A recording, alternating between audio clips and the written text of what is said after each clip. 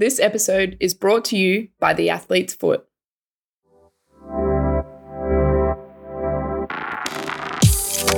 Welcome to The Wrap, a weekly podcast covering women's sports news. Bez, what have we got around the grounds this week? Naomi Osaka wins the internet again. Sam Kerr wins our hearts also again. And the WNBA sells out Toronto for the first time. How good. For the key story, we'll chat to Aussie rugby player Sally Fairman about the team's recent trip to the Deaf Rugby World Cup in Argentina. My name is Chloe Dalton. I'm joined every week on the show by my co-host Bez. And I'm coming to you live from Bali. Well, we're not live, but I'm in Bali. Coming to you live sounds so much better. Just roll with it. It does sound way better, doesn't it? Infinitely better. Coming to you live from Bali. I've got this beautiful view from the cliff top. Talk to us about Bali. We are staying in Uluwatu on the cliff top. We've done some morning yoga. I'm feeling very zen. I'm going to go for a swim after this, go have some nasi goreng. I'm having a great time. Winning. I'm at home in my dining room. This is our best work yet. Quick shout out to all the mums, Bez, for Mother's Day. The mums that are really, you can't list what mums do because they do everything. It'd be a really, really long list. And a big shout out to all those mums that play and coach and manage and run the canteen and do all of those awesome things that mums just do. Mums are the best. Mums are the best. Let's take a look around the grounds. In football, Sam Kerr, that's it. That is the story. On Sunday night, in front of a record 77,390 fans at Wembley, the Australian skipper delivered the only goal of the match when she buried a pinpoint pass from the impressive Pernille Harder in the 68th minute. And just to add some sprinkles, she gave us the backflip celebration and sent the huge crowd absolutely nuts. How good is the backflip photo? I couldn't. I know I peppered you with a lot of messages this morning at probably about 4 a.m. Bali time. I'm not sorry at all for that, actually. But it just one awesome video and one awesome photo after another. So good. Imagine being that photographer. You just would be like stoked that you're in perfect position. It's so good. The match finished 1-0 and Chelsea got to lift a third successive FA Cup in front of their fans and a shattered Manchester United team. Earlier in the week, Kerr became the first woman ever to be named back-to-back Footballer of the Year at the Football Writers Association Player of the Year Awards, and our star striker polled twice as many votes as the Women's Super League top scorer Rachel Daly of Aston Villa. Kerr was also named Player of the Match in the final, and she said after receiving the award, "I think it's a sign of a great team. We didn't have our best game, but we pushed through. Everyone stuck at it and we got the win." She said Pernille Harder did amazing. The team did amazing. I'd be wrong to say it was all me. I'm just lucky to be the number 9 in this great team. A lot of people have been asking for the backflip celebration. I text my friend and said, backflip incoming today. So good. Can I ask, Chloe, when am I going to receive the backflip incoming text from you? I would get severely injured if I attempted that after kicking a goal in footy. All right. I guess we'll let it go. The goal on Sunday was Kerr's 10th goal in 7 domestic cup finals, her 6th in consecutive games and 5th in 4 appearances at Wembley, where she has managed to lift a trophy each time she has played. So I'm thinking maybe we move the World Cup final to Wembley. We need to do a social post about that. That is some impressive stats. She doesn't seem to not win there. Perhaps I thought we'd just leave the summary of Kerr's just awesomeness to Chelsea coach Emma Hayes, who said after the final, "I've never coached a player like Sam Kerr, a player that has such conviction, confidence and courage with the way she attacks everything. But what I love about Sam is that she's willing to take responsibility at the top of the pitch. She can cope with the pressure and expectation and is the sweetest human being." So attention now for Chelsea and Kerr shifts to the final 3 matches of the WSL. They sit 1 point behind Manchester United, who are on top but have played one more match. It'll be a huge couple of weeks. So Chelsea have matches against West Ham and Arsenal during the week, and then they'll have their final match against Reading on the 27th of May. Up the Chels. I must admit, after watching this morning, and I'm a Chelsea fan, there's a part of me that says, well, Sam, do you really need to play those next 3 matches? Can we just wrap her up? I don't know. I just feel like let's just put her on ice. Wrap her up in a bit of cotton wool and let her have a rest pre-July. Absolutely. In some more Tilly's winning cups news, Ellie Carpenter's Olympique Lyonnais took home their 10th Coupe de France championship with a 2-1 win over rivals at PSG in the final. Just keep lifting trophies, Tilly's. How good.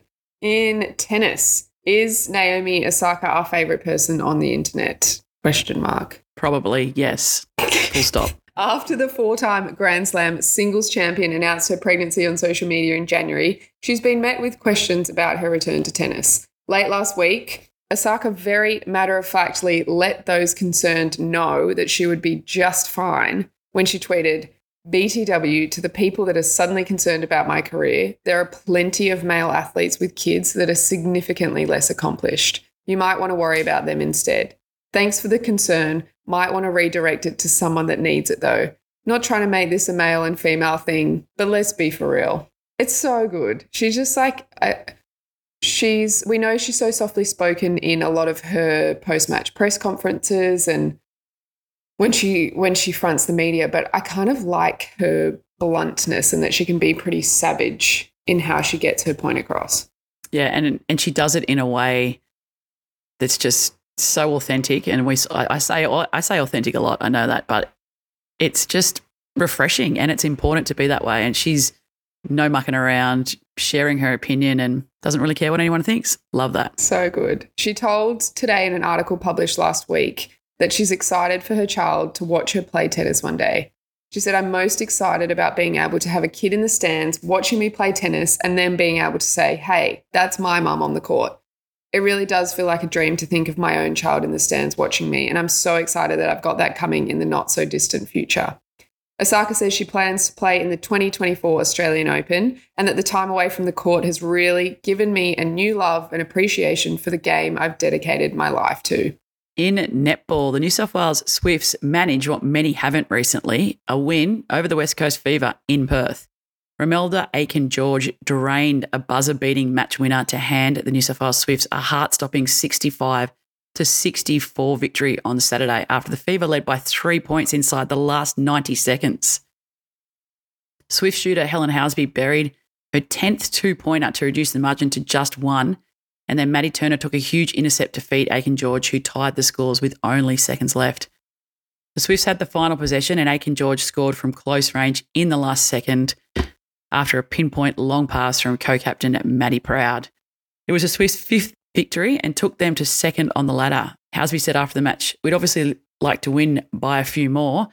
We've proven that the fourth quarter is our best quarter and I'm really proud of the girls. This is one of the toughest places to play. We're going to take a lot of confidence from that and it's nice to be moving up the ladder. In the battle of the fantasy birds, that's what we decided there would be. My Kirsty and I were on the couch. Fantasy birds. It's good. It's accurate. The Thunderbirds and the Firebirds, for those playing along at home. It was a brutal one with both teams suffering injuries during the game. The Sunshine Coast Firebirds looked like upsetting the ladder-leading Adelaide Thunderbirds, but Adelaide showed why they are currently at the top of the table with a dominant 24-9 fourth quarter, extinguishing the Firebirds. The final score was 63-46, and the Thunderbirds will be looking for their 6th win on the trot when they face the Vixens on Saturday in Melbourne. In basketball, the WNBA needs to expand. There are too many good players already being cut from teams at this stage of the preseason, and one city that has well and truly put their hand up to be awarded a license is Toronto. On the weekend, an exhibition game between the Minnesota Lynx and Chicago Sky was played in front of a sold-out Scotiabank Arena crowd. Tickets for the 19,800-seat arena sold out the day they were made available in March, and the result was almost secondary to the event. For the record, Sky beat the Lynx 82-74. Minnesota Lynx head coach and general manager Cheryl Reeves said, I think we're going to look back on this and say this was really meaningful, and hopefully then Toronto comes in at some point, and hopefully it's a model for other cities that want to do the same thing. WNBA Commissioner Kathy Engelbert said Toronto is on a short list of 10 cities the league is looking at for expansion, and that the time to add teams is getting closer. It needs to happen. Currently, there's a maximum of 144. Oh, I think there's housekeeping knocking on my door, but I'll just persevere and see how we go. It needs to happen. Currently, there's a maximum of 144 roster spots available across 12 teams. And when you look at the recent NCAA March Madness tournament, you know that those spots are going to be at a premium. Bridget Carlton from The Link said after the match, there's a whole lot more talent out there that deserves to play in the best league in the world. Expand and invest WNBA and partners. I think, Bez, I know you're a big follower of the WNBA. This is a big discussion, this one, because there's so much talent, and we've seen a lot of Aussie talent go over there from the WNBL and have had their time there cut quite short. Yeah, I've been keeping a pretty keen eye on some of those rosters. Do we need clean house, a pause. Brent? Hang on. Sorry. Bears, back to your answer.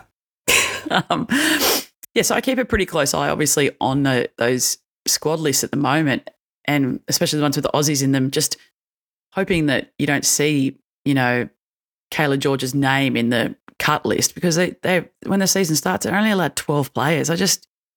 The lists are too small and there's not enough teams. Like it's pretty basic. Absolutely right. In some more tennis, this is quite astounding. I think is probably the right descriptor for it in 2023. The Madrid Open is a tennis tournament that stands just outside the 4 Grand Slams when it comes to prestige. It's a pretty big tournament. Unfortunately, the recent edition of the tournament was anything but prestigious when it comes to equality.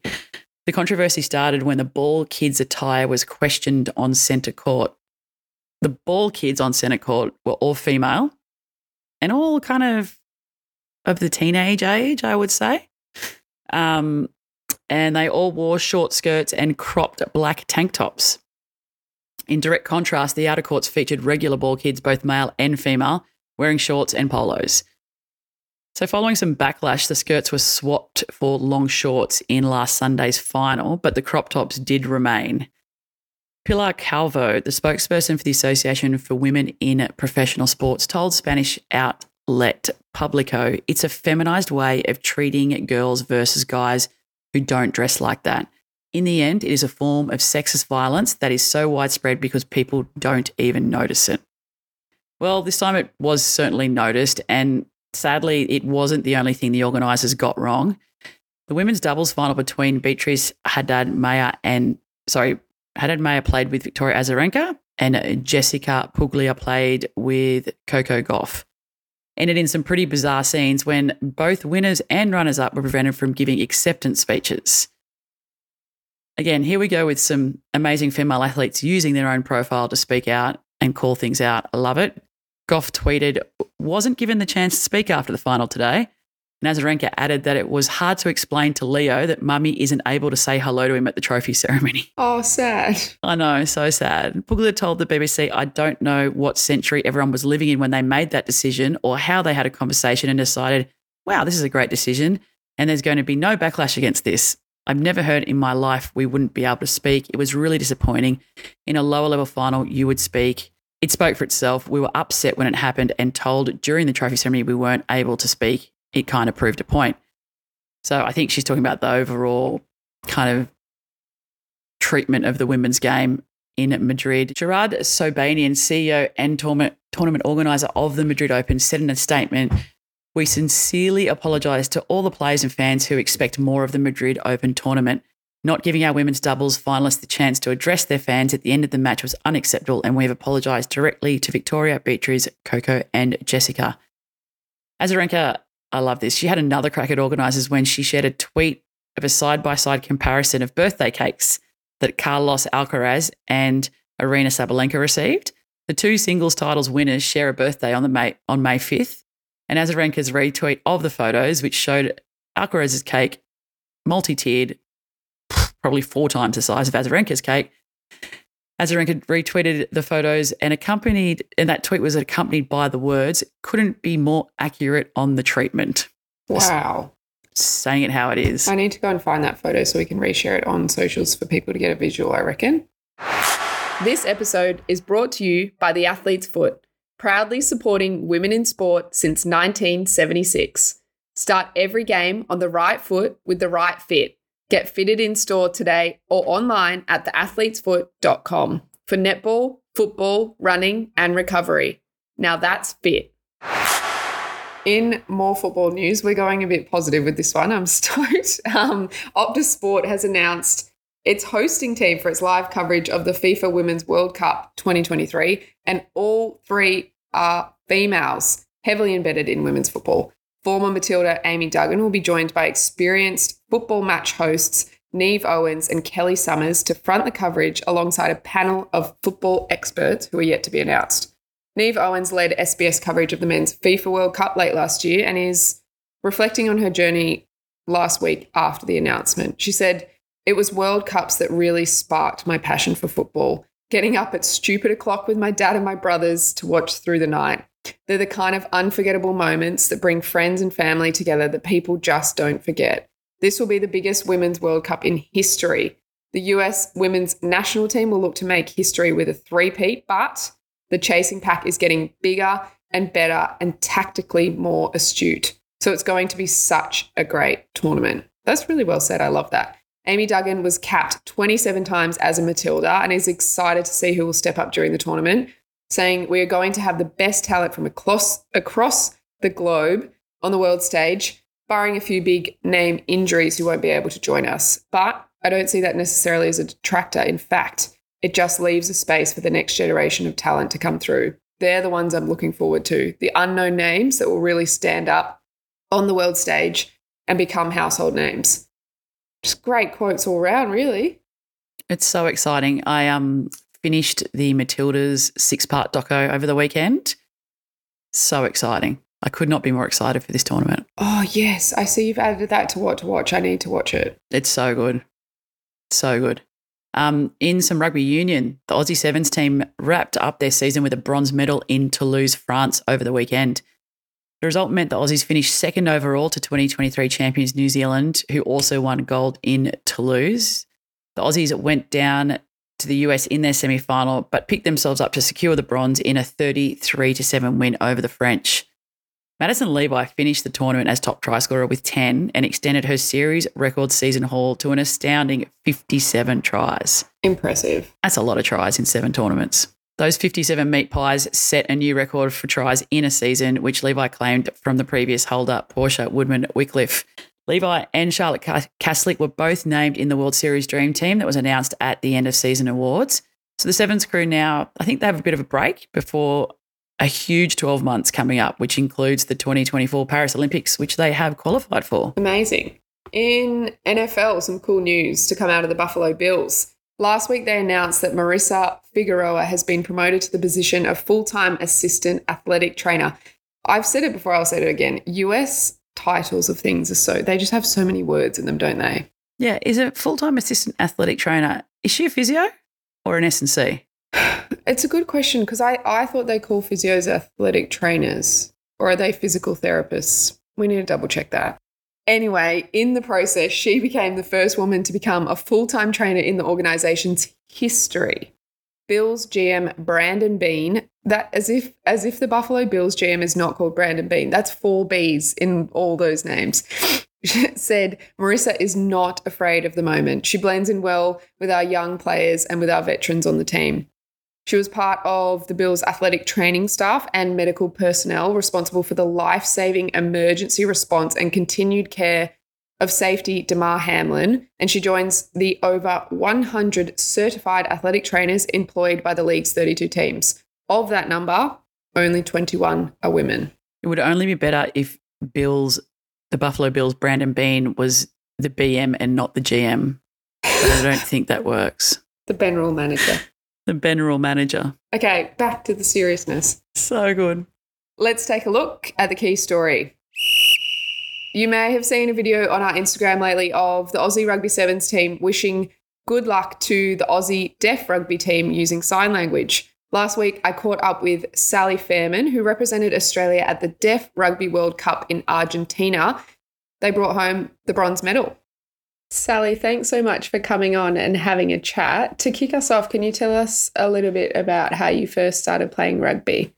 I started playing rugby when I was at school, so I went to Oak Hill and just joined the women's program there. It wasn't very big or anything, just a bit of fun, rugby sevens on Monday afternoon. And then that led into me playing club rugby at Eastwood. And I've just been playing there in the Eastwood women's sevens aside.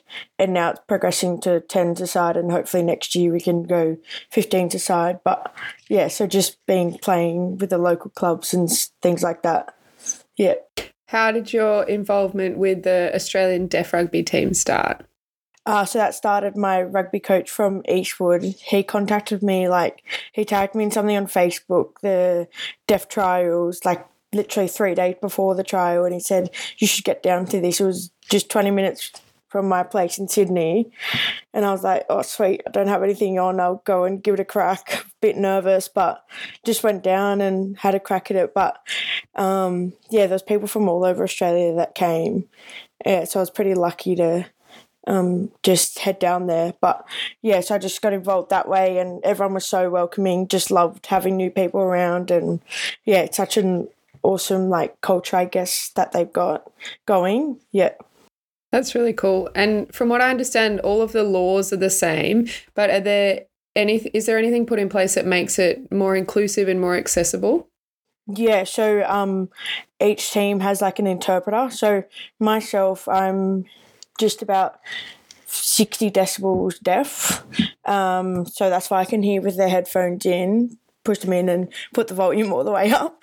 But within the team, there was a whole range of deafness. So people who are profoundly deaf and could only sign to be able to communicate, people who are a bit less than profound but still relied heavily on interpreting in sign language.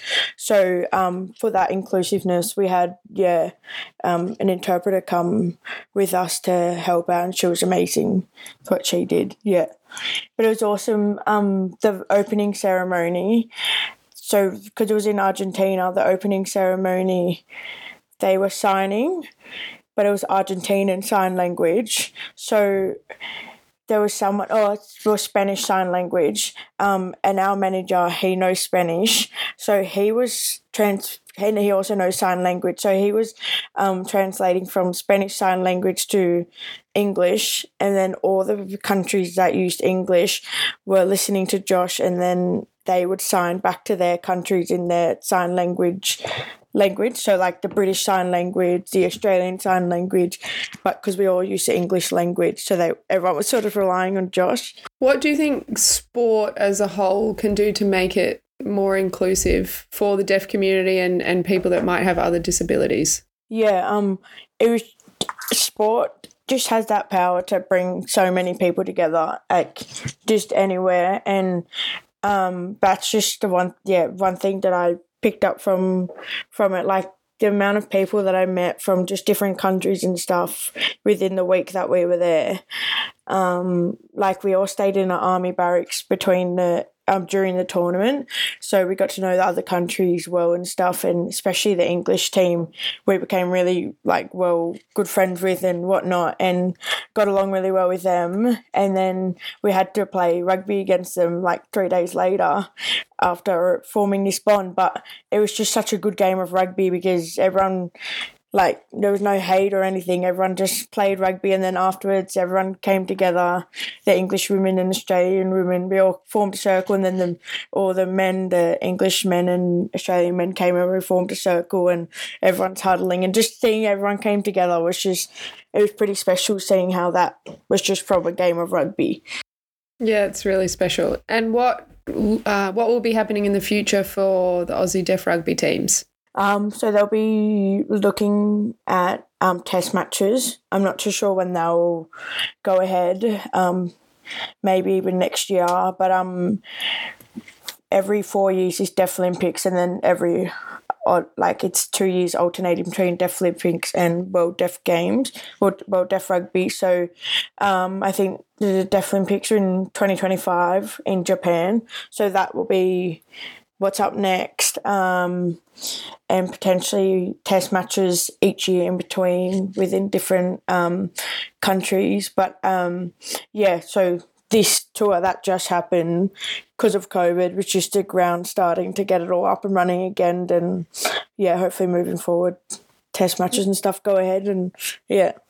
Yeah, amazing. Thank you so much for coming on and having a chat, and best of luck with your rugby. Thank you. Thank you, Chloe. Let's take a look at what to watch. The Wallaroos play their first test match of the season this Saturday night at Allianz Stadium in Sydney against Fijiana.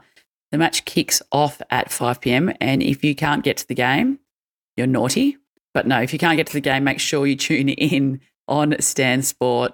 It'll be live. It's also just been announced that it will be Shannon Parry's last game of rugby. She will be retiring after Saturday. Big shout out to Shano. She's contributed so much to the game in both formats, 7s and 15s, won a gold medal with Chloe. And absolutely the Wallaroos will send her out with a win. And in basketball, the WNBA is back. You can catch the Los Angeles Sparks v Phoenix Mercury. Welcome back to Brittany Griner on Saturday. Tip-off is at 1 p.m. AEST and will be live on Foxtel and KO. And as I said before, the Matildas Disney Plus 6-part series titled Matildas: The World at Our Feet is an absolute must-watch leading into the World Cup. The series gives viewers a behind-the-scenes glimpse into the lives of the Tillies during the last season. And, yeah, I enjoyed every minute of it and am very excited to watch these girls succeed at home. How good, and that's the wrap. 4,500 kilometres apart. There's been a delay, but it got done. It got done. I'm impressed. There were some real awkward jokes in there, and we made the same jokes at the same time without realising. All right, I got to go for a swim, so I'll catch you next week. Bye, friend. Have a horrible time. Have a cocktail for all of us. I absolutely will. Cheers. Bye.